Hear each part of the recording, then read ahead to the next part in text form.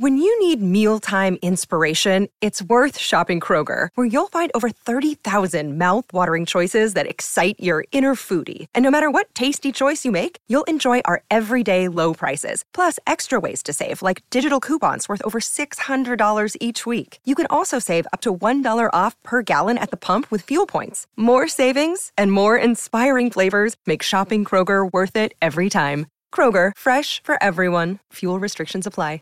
Save big on your Memorial Day barbecue, all in the Kroger app. Get 3-pound rolls of juicy 80% lean ground beef for $3.49 a pound with a digital coupon. Then get select varieties of flavorful Powerade, Body Armor Super Drink, or Arizona tea for 77 cents each, all with your card. Shop these deals at your local Kroger today, or tap the screen now to download the Kroger app to save big today. Kroger, fresh for everyone.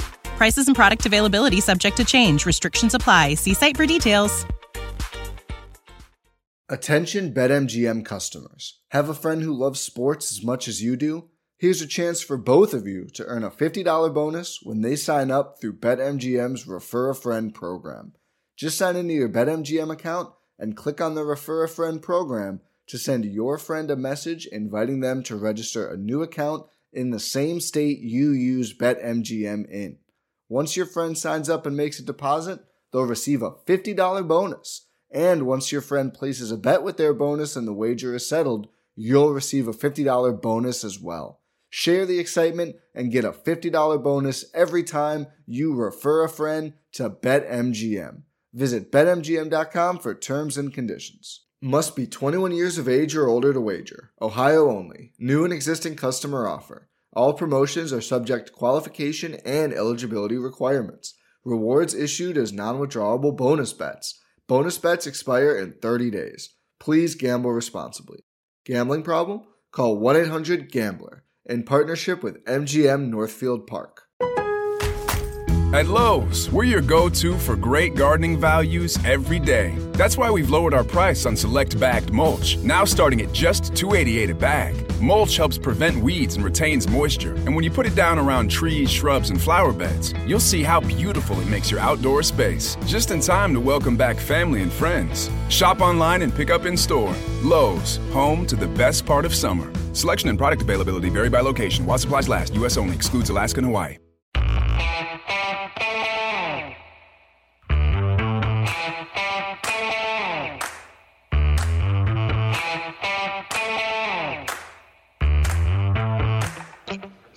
Hi, folks. Welcome to another episode of Film Study. This is Ken McCusick, here to continue our list of 2020 positional reviews. Tonight, the safeties.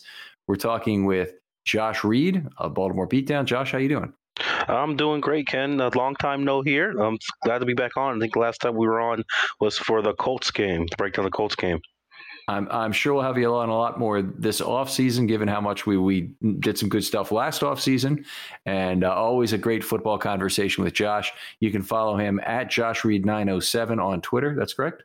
There, 907 comes from the fact that I'm born, raised, and still living in Anchorage, Alaska. So, yeah. So those Texas people, they're having a lot of problems out there. We're not going to make jokes. It's too soon about that. But you're living in regular 0 degree weather in the Anchorage area. Yeah, I mean, like I said, this time of night, 8:00 p.m. in Alaska right now. I think it's like 7 degrees outside, but the wind chill makes it feel like it's like -10. So, we're kind of used to this. We get this pretty much 6 months out of the year.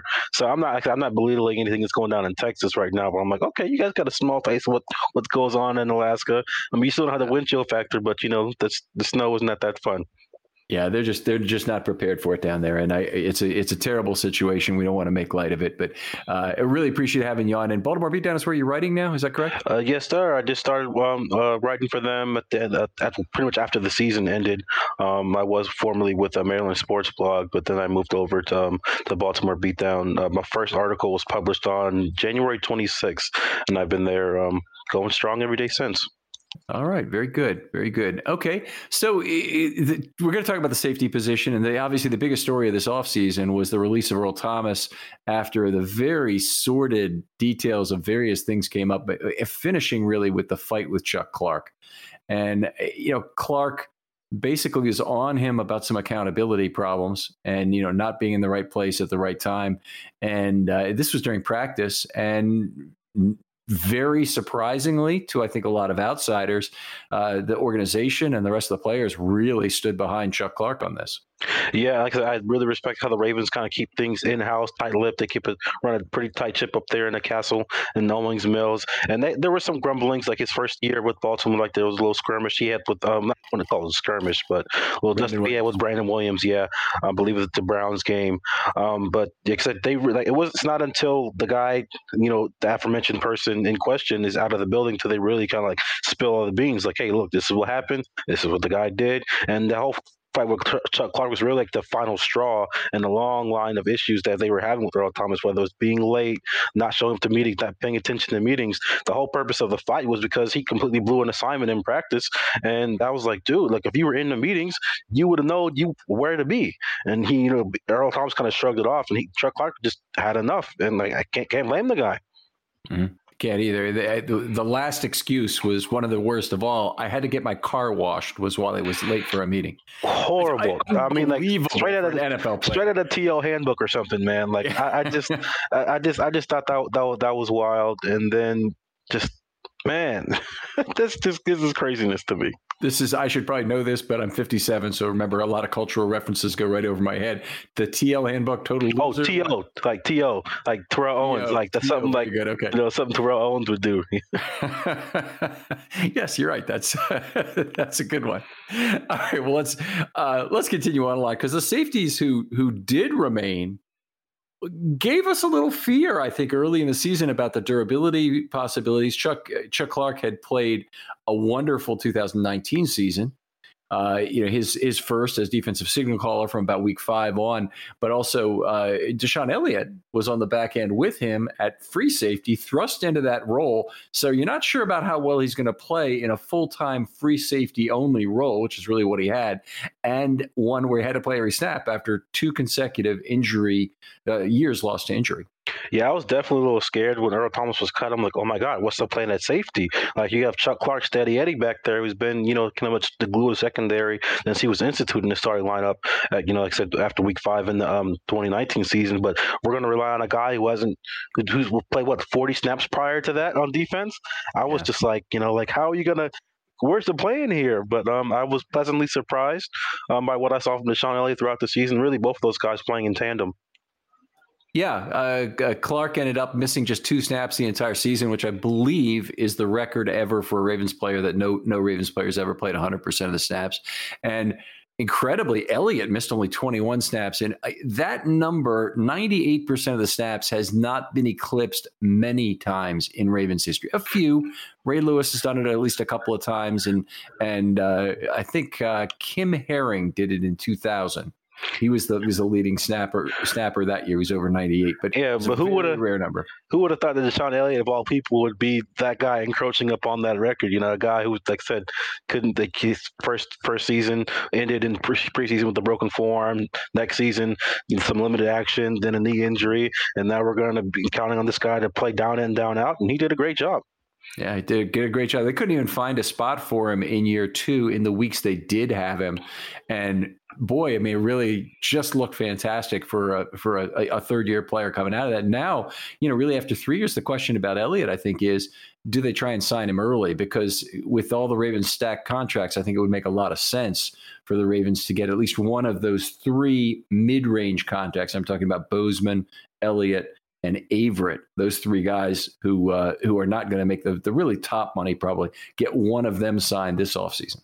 Yeah, a lot of people were kind of surprised when Chuck Clark got the extension last year, and I could totally see Deshaun Elliott being the same kind of candidate for that kind of short-term extension. It wasn't like a 5-year deal; it was like 3-year deals. I think it was like for $12 million, and it was an extension, so it was just like a it really was like a 4-year contract because you tacked on to that extra year. And I could really see a guy like Deshaun Elliott taking being the candidate to receive that kind of deal this offseason.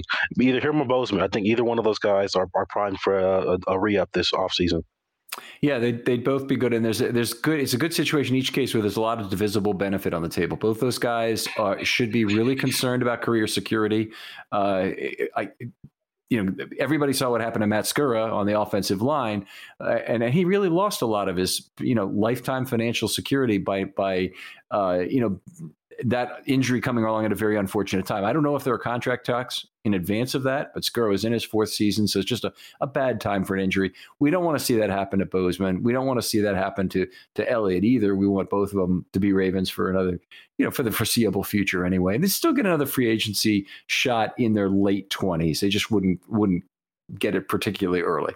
Yeah, I just really want them to resign or extend DeShon Elliott, because I was thinking, like, man, how crazy would it be if they were to get 2 stud safeties for less than half of what the Chiefs are paying Tyrann Mathieu?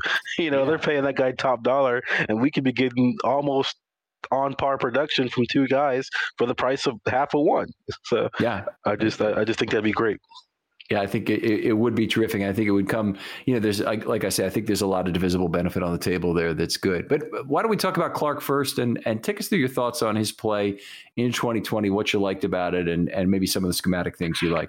Oh, man, I really enjoy watching Chuck Clark. Like, he's not the most impressive eye-popping athlete out there, but he's so cerebral. I know people kind of get tired of hearing this about Chuck Clark. Oh, he's the smartest guy on the team.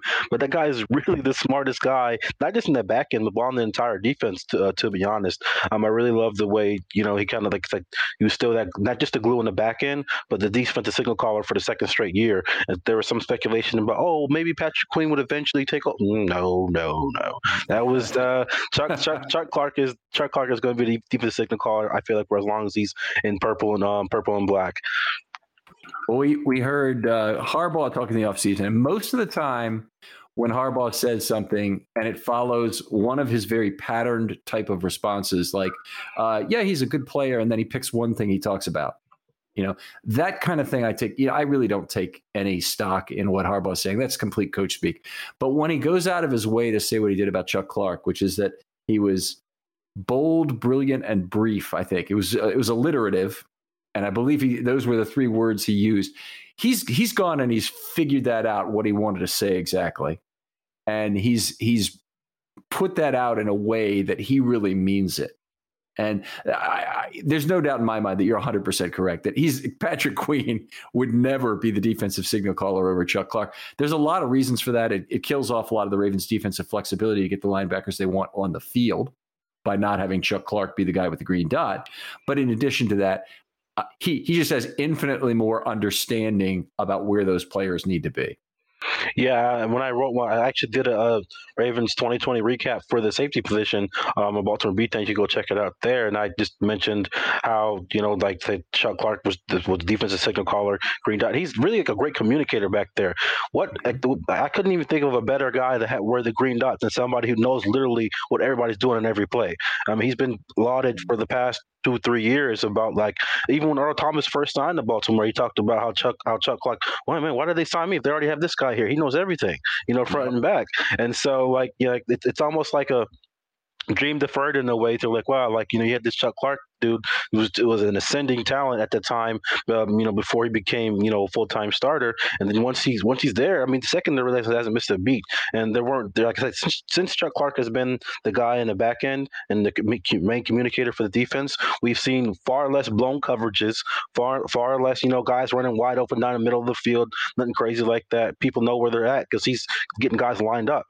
And so I feel like like you were saying earlier, to have a guy like Patrick Queen or even LJ Fort, somebody else who at the linebacker position would be at the Ravens' disadvantage schematically, just because Chuck Clark can get everybody lined up from the back end to the front end. Right, absolutely. And I think Fort would be the guy who has that savvy at the inside linebacker position. In a lot of ways, I'd love to see him on the field for more snaps. Lewis and Reed work perfectly fine together, with Lewis calling the signals and Reed, aligning the secondary a lot. Sugar and quick.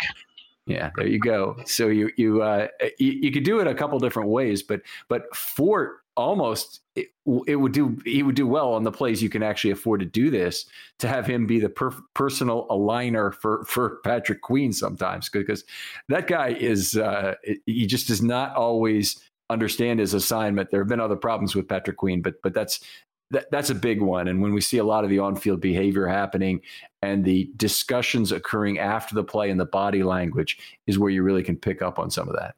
Yeah, and I don't want to go on for the Patrick Queen tangent because I really do like the guy. Contrary to what he may think of me, he did retweet one of my tweets earlier this during this season. Like I was coming for him, but I really wasn't. But I really think the whole not having an off season for for those rookies coming in last year was really to their disadvantage, and that's why you saw a lot of times they were kind of like misaligned or they didn't exactly know where to be or where to go on certain assignments, especially when it came to like zone coverage and stuff like that. Those OTAs and stuff, people kind of shrug their shoulders at them, but those are really vital times for especially young players who, like I said, this is their first year going into the professional league. They're critical, and I hope that Patrick Queen will not look at his in-season improvement, which was significant in terms of his downhill coverage ability and where he had to use his speed to cover men off the line of scrimmage, got better and better as the year went on. But I hope he will not look at that trend of improvement and say, I've done enough and I can just show up at camp next year. He is a player much in need of position-specific coaching this offseason. Tackling has been a big problem for him, and he really needs to get that right. We're talking about the safeties.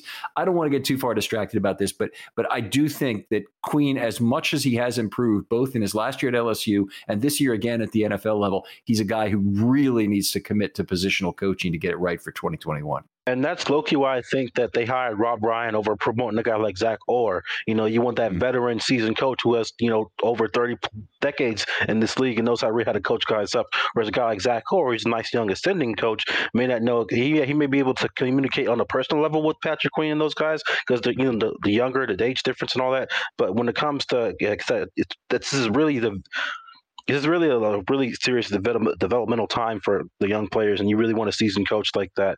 And I also think, I personally, if I was Patrick Queen, I would spend as much time with Devin White this offseason as possible. That dude was lights out in the playoffs, and he took a similar jump that I hope Patrick Queen can take in year two and his year two from 2019 to 2020. So if we can see that same kind of jump from Patrick Queen from 2020 to 2021, that'd be great.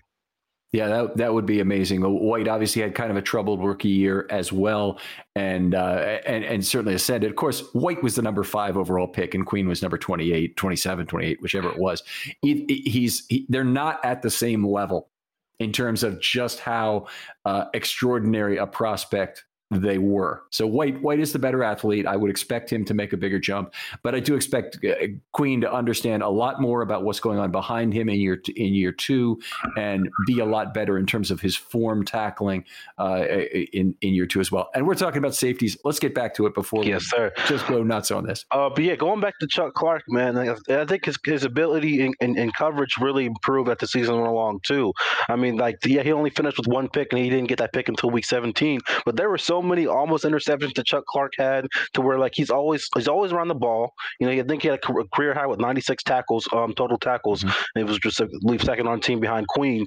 And like I say, guys always around the ball, and his ability to make plays in coverage kind of improved as the season went along. And you saw that he was there getting almost interceptions or breaking up passes or just being there to dissuade the quarterback from even throwing in that area because he was there. Yeah, he's probably also the Ravens' best tackler.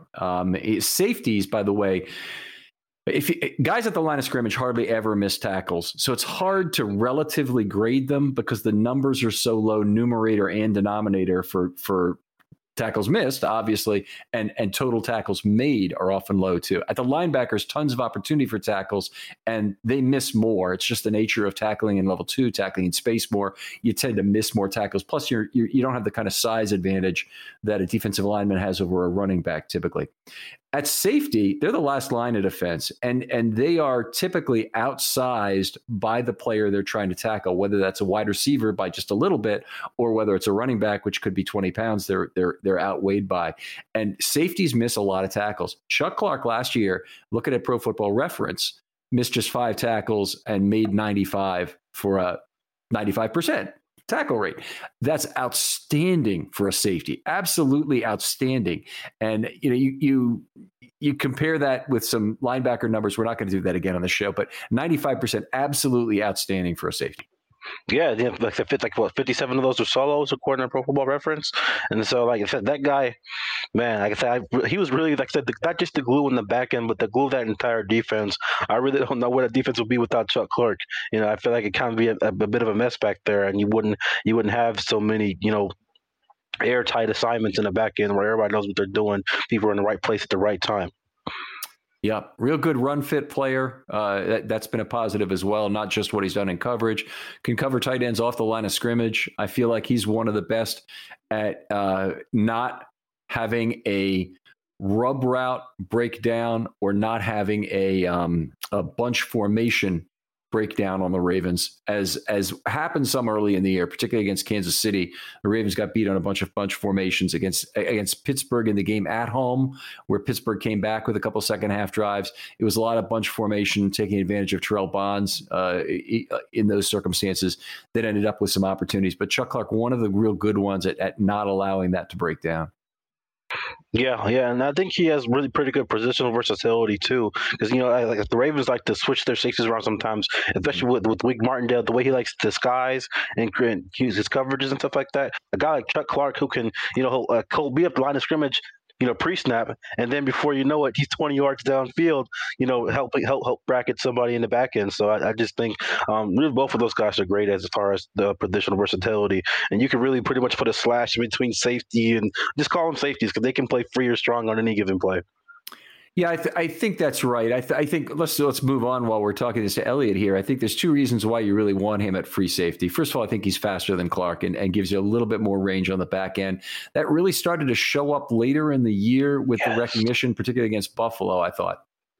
Oh, yes, yeah, totally. I've even mentioned it in my recap piece. I mean, like, just his range, like you said, his speed really helps his range, and like he didn't have an interception on the season either. But there were so many times where he would just he'd help out a cornerback on the boundary, or he'd take away something deep down the middle of the field, and he would just dissuade the quarterback from throwing in that direction for fear of a pick or fear of maybe a tip, and you just. Putting your receiver in a bad position. So I just think his range was a huge asset for the Ravens in the back end, especially at the thin safety position. Now, there's two ways you can watch film of safeties that I'm not saying they're equally valid, but I think you can get something from either. Let me put it that way. If you watch only the broadcast video, watch how often the safety gets in a bracketed position with a cornerback in terms of coverage. So a safety is providing one half of coverage, either top and bottom or horizontally on a receiver. And when that happens, usually the quarterback will intentionally overthrow the football in a way that basically no one's going to get to that. That's the safety doing his job. Another way the safety do his job is the cornerback doesn't even look at him. And if you look at the all 22 and are really religious about looking through those plays, you'll see the safety bracketing a player who doesn't end up getting thrown at all. And I think we saw more of both as we went through this season, and Elliott's ascendance, I think, as more of a recognition of where the route is likely to go really showed up down the stretch, in particular for the Ravens. Yeah, there were definitely some plays, especially on the boundary, where the ball will be 10 yards out of bounds because the quarterback was like, oh, man, there goes the 32, man. He's the cleanup guy back there, I wouldn't exactly call him the eraser, but he was definitely the dissuader. The dissuader, I like that. That'd be a great name. Any safety should be happy for that. Any free safety, that's for sure. And what would you like to talk about next? I'm sorry. Anything else about Elliott? Just one more thing about Elliott. And like there was a point early in the season where people would be like, Earl Thomas who, and it became a mute point. It was like, Earl Thomas who? Like who? Oh yeah, Earl Thomas did used to play for the Ravens. That's right.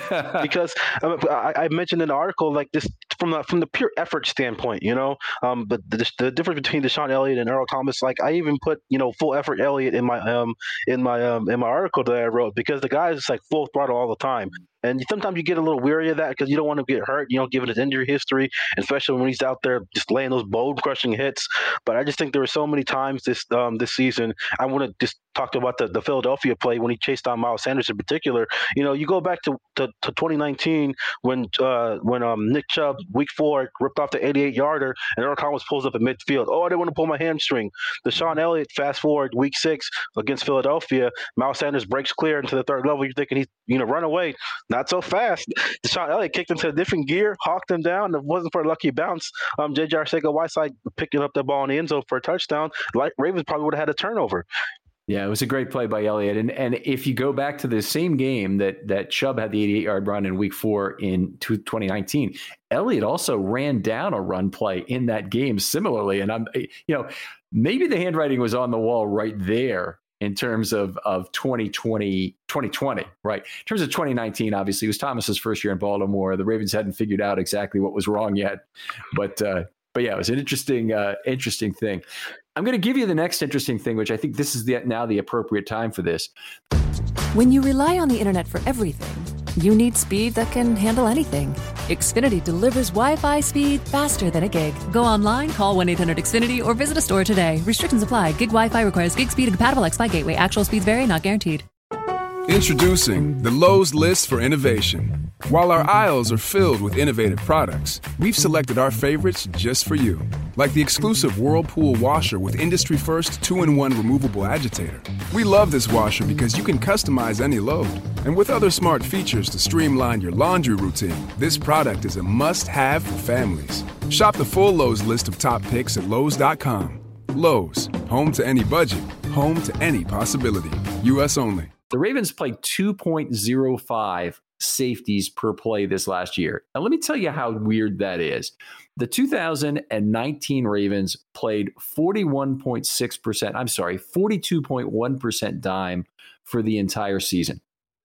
Okay, and that's dime or quarter. So a lot of those extra players are safeties. Now, they did play some four-corner dime during that time. I think it was 21 snaps the whole year. But basically, most of those extra defensive backs, when they went to 6 or 7, were safeties and not anything else. So this Ravens team played only 16% dime the whole year, and only 5% of that 16% were safeties. So it was a lot of 2/3 of the Ravens dime snaps were 4 cornerback dime snaps, which is really unusual. So the Ravens are at an all-time low in terms of safety usage per play in almost an all-time low anyway. I'll say that in 2020. Yeah, and that really kind of just speaks to the failure to have a third safety. And I'm not going to lie, I was one of those guys. I mentioned it in my preseason bowl prediction segment. I really thought, Geno Stone was going to get a shot at some point.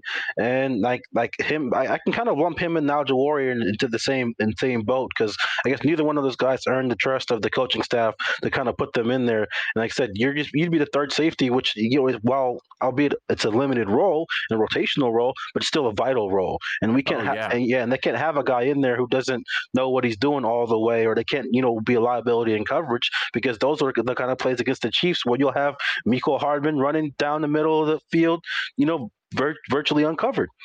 Yeah, that's certainly exactly what happened, and the Ravens, forced into a all-time nickel situation, a full-time nickel situation, with having Board on the field, and they did some other things too, but it was basically a nickel all the time with Board as a proxy safety. Now I know some Board people are going to say, "Hey, Board played safety in college." Board has no coverage instincts on what's going on behind him, none at all. He's a downhill man coverage safety, if ever there was one. He can cover a guy off the line of scrimmage. He can cover a running back fairly well, but he's not the guy you want trying to figure out the passing lane and what's going on. The only guy that has any ability on the team currently is LJ Fort in that respect.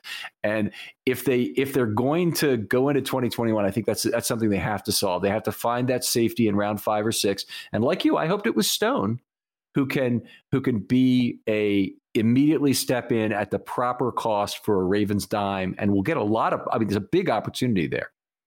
Yeah, I even wrote an article about it, about how the Ravens defense could greatly benefit from having a third safety and a backup slot corner. I know me and you've talked about Tavon Young in the past. I really love Tavon, but I think it's not time to move on from Tavon, but get a good and proper insurance policy for Tavon. It doesn't involve moving Marlon Humphrey into the slot predominantly. Completely agree. Yeah, I think if they go out, whether it's via free agency or the draft, and get themselves a nice, like I said, backup nickel. Like you don't need a.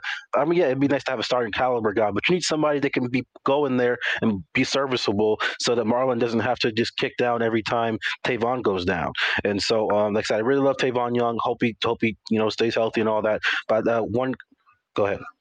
I just want to say it's a very unusual situation that the Ravens have, where they have a bevy of aircraft carrier size outside corners and almost nobody who can play the slot. And they were really dependent upon Tavon in terms of what they would lose for doing it. It's one of the most risky positions.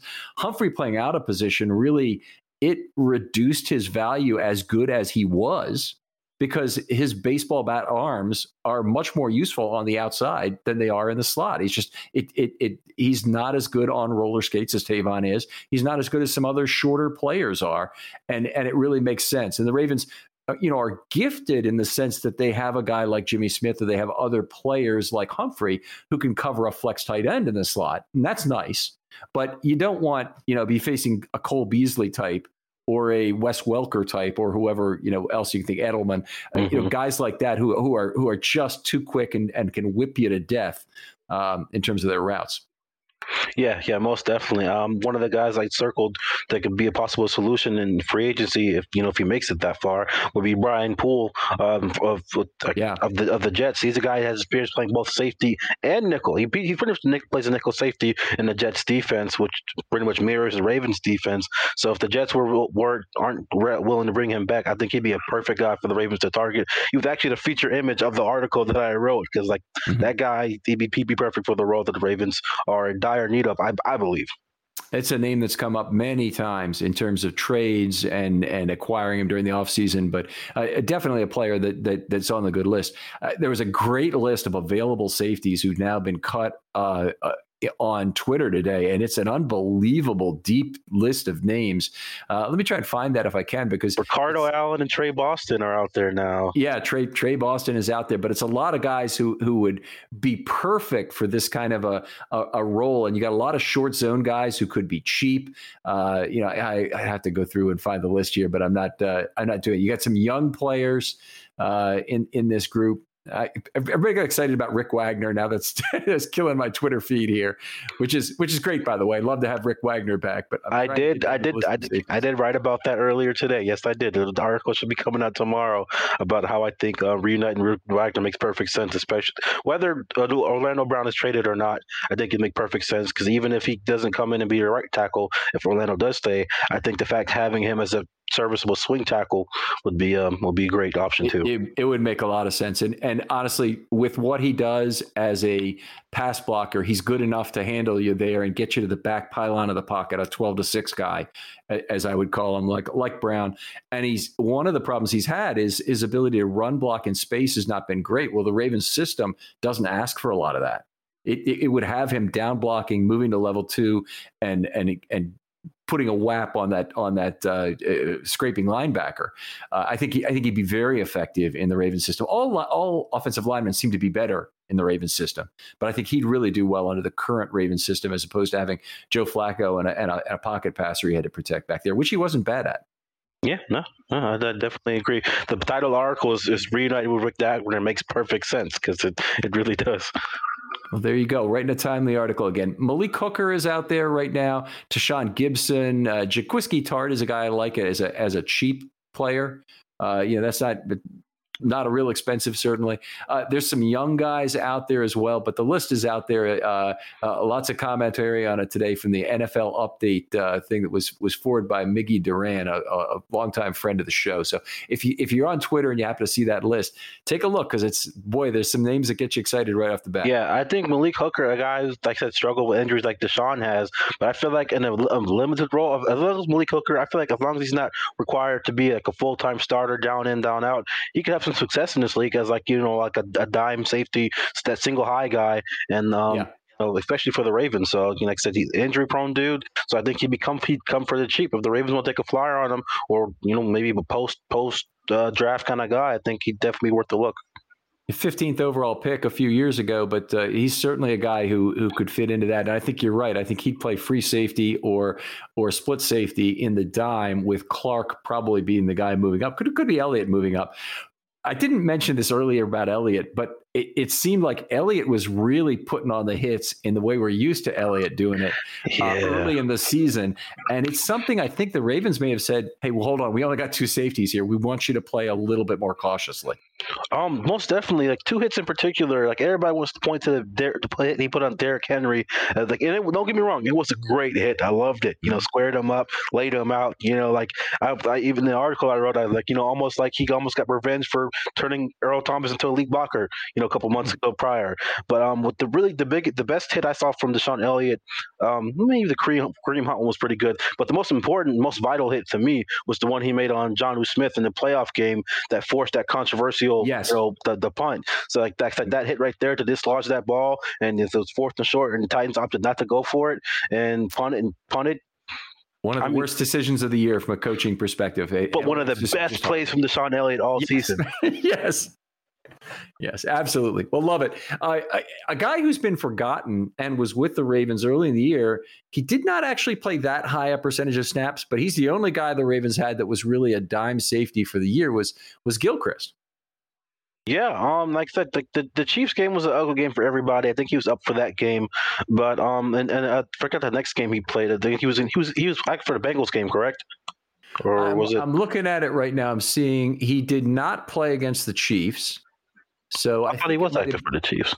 Not according to my spreadsheet. He did not play against Washington. Let's look at the Bengals game.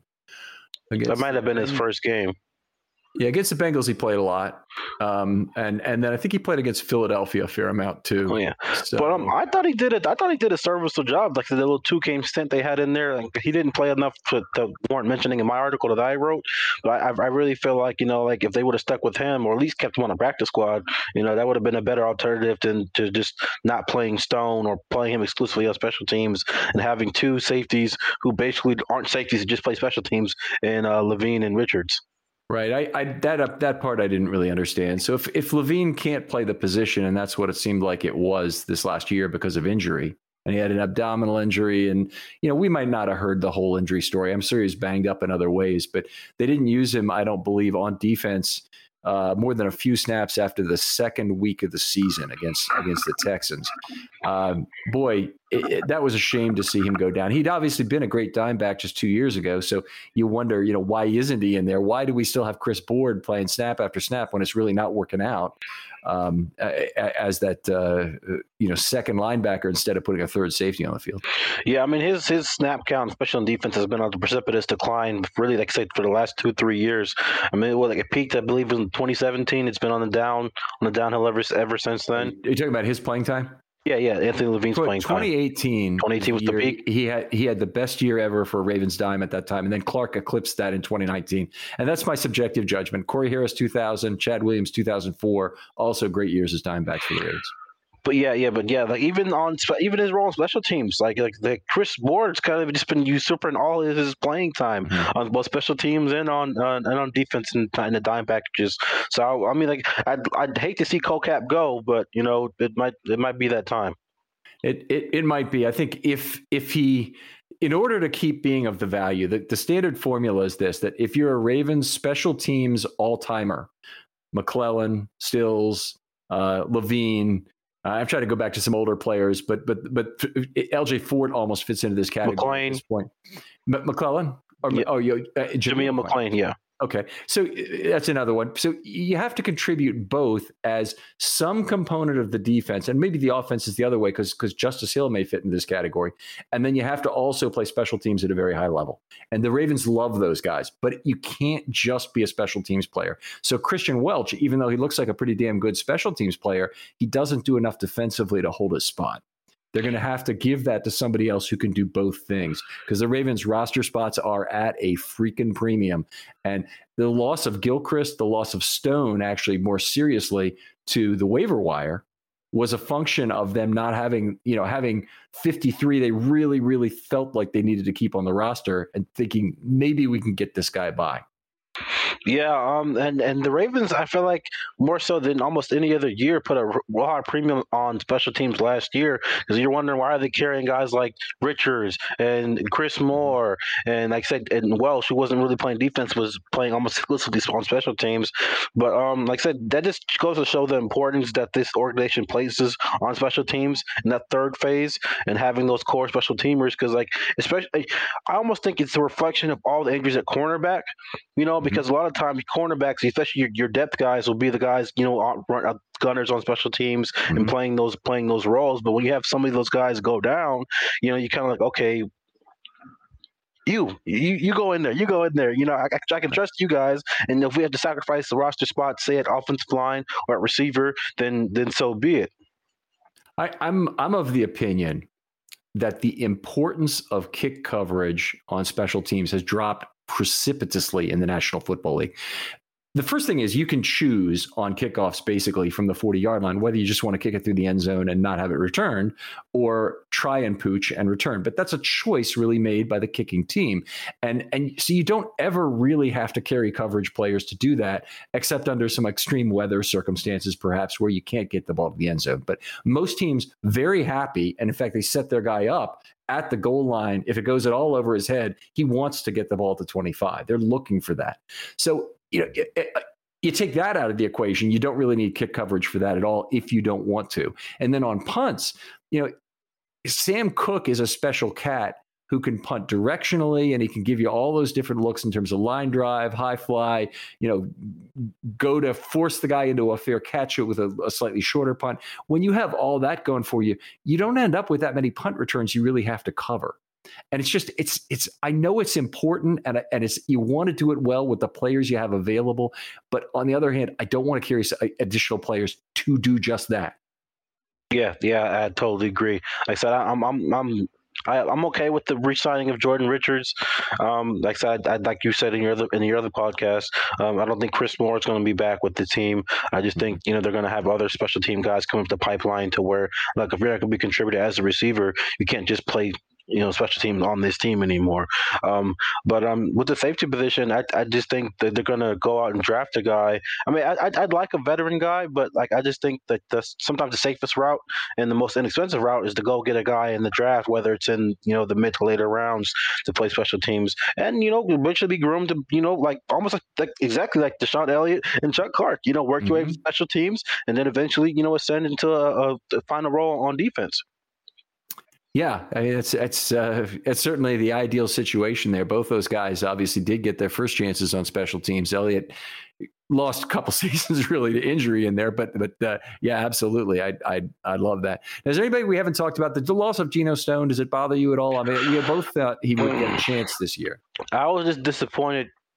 For the mere fact that he was like so highly touted. Like people were calling him like arguably the steal of the draft, and then he just happened not to do anything. He couldn't find a role for himself on defense, and like I said, didn't make much of a splash on special teams either. Yeah, I ended up playing just 2 snaps the entire season. And I think one of those, or maybe both, were as a cornerback, where he was up in press coverage at the line of scrimmage because the Ravens had completely run out of corners. I have to look back at what game that was. I think it was New England, because that's like the only time I saw a picture of him that I was able to get from Getty Images. All right, very good. I'll check that out and make sure if that's right before we're off the air here. But yeah, it's a sad situation, obviously, with him. And the guys were out there around the league. It's not like you can't find another Gilchrist pretty easily. A guy who's been around the league. The practice squads were ripe with players. The safeties weren't the players that were opting out. There are guys you can find to play a dime safety role, which is why Ozzie has had such success over the years, never spending more than a 6th-round draft pick on one. I was having difficulty believing the way they were progressing through the season with Board on defense. Great special teams player.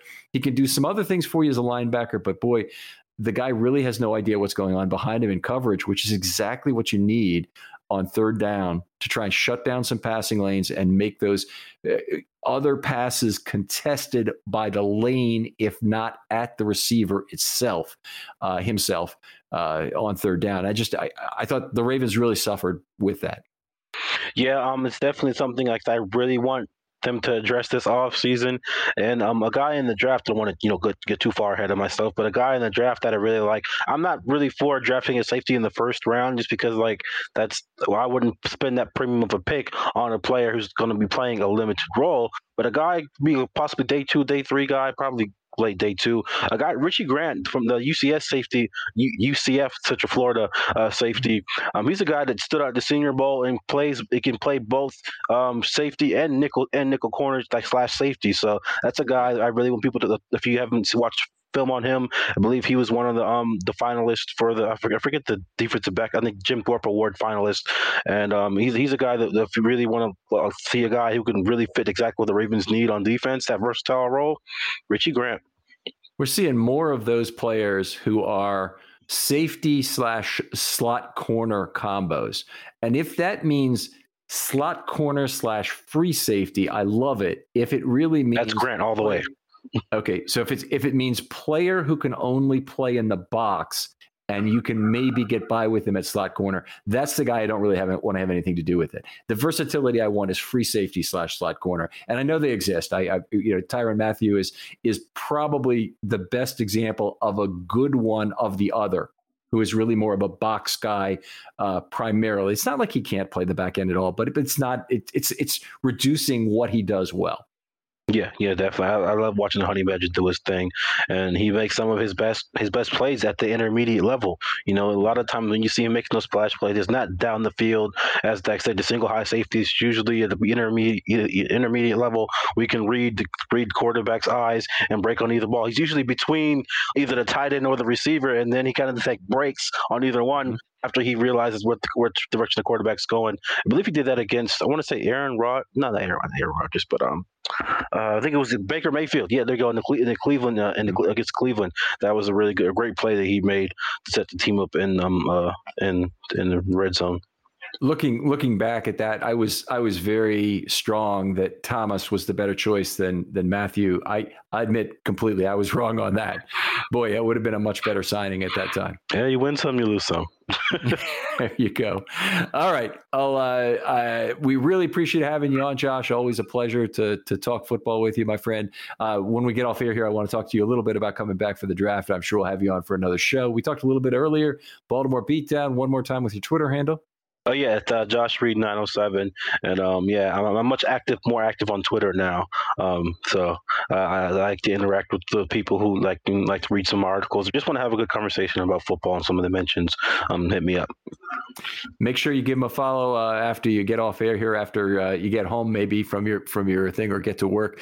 Happy to have you on again. We'll be doing another set of positional reviews, looking ahead to the rest of the off season here. One I really want you to take a look at the video for is the recently posted run study of all the Ravens run plays in 2020 that was done by Michael Crawford, with Josh Mustaico handling a lot of the technical end. And they've built a wonderful database of stuff that has an interactive component you can access via our site, and it allows you to do all sorts of cool things about expected points and win probability at the time that'll really let you slice and dice the Ravens run game. Michael does a wonderful job explaining how he scored it and how the individual play. A couple of concepts are out there on video there. You can always hit up Michael with more, but make sure that you don't just listen to that one in your car.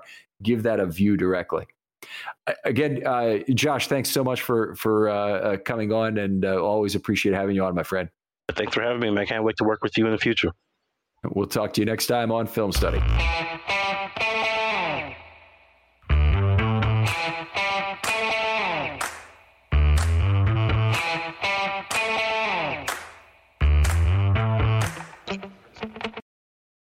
Hey guys, it's Mike. As you know, I adopted my pup Rocky from a local rescue. Now, when people asked me what kind of dog Rocky was, I was always stumped. I used an Embark dog DNA test to decode my most puzzling questions about Rocky. You can also learn about your dog's inner secrets with Embark, the highest-rated dog DNA test. Unlock over 350 breeds and screen for over 200 genetic health risks. Save $50 on a breed and health kit with promo code KIT at EmbarkVet.com. Again, that's promo code KIT.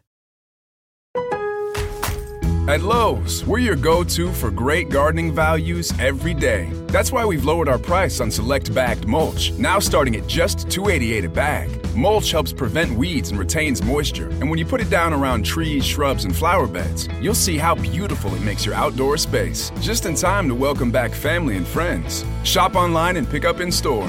Lowe's, home to the best part of summer. Selection and product availability vary by location. While supplies last, U.S. only. Excludes Alaska and Hawaii.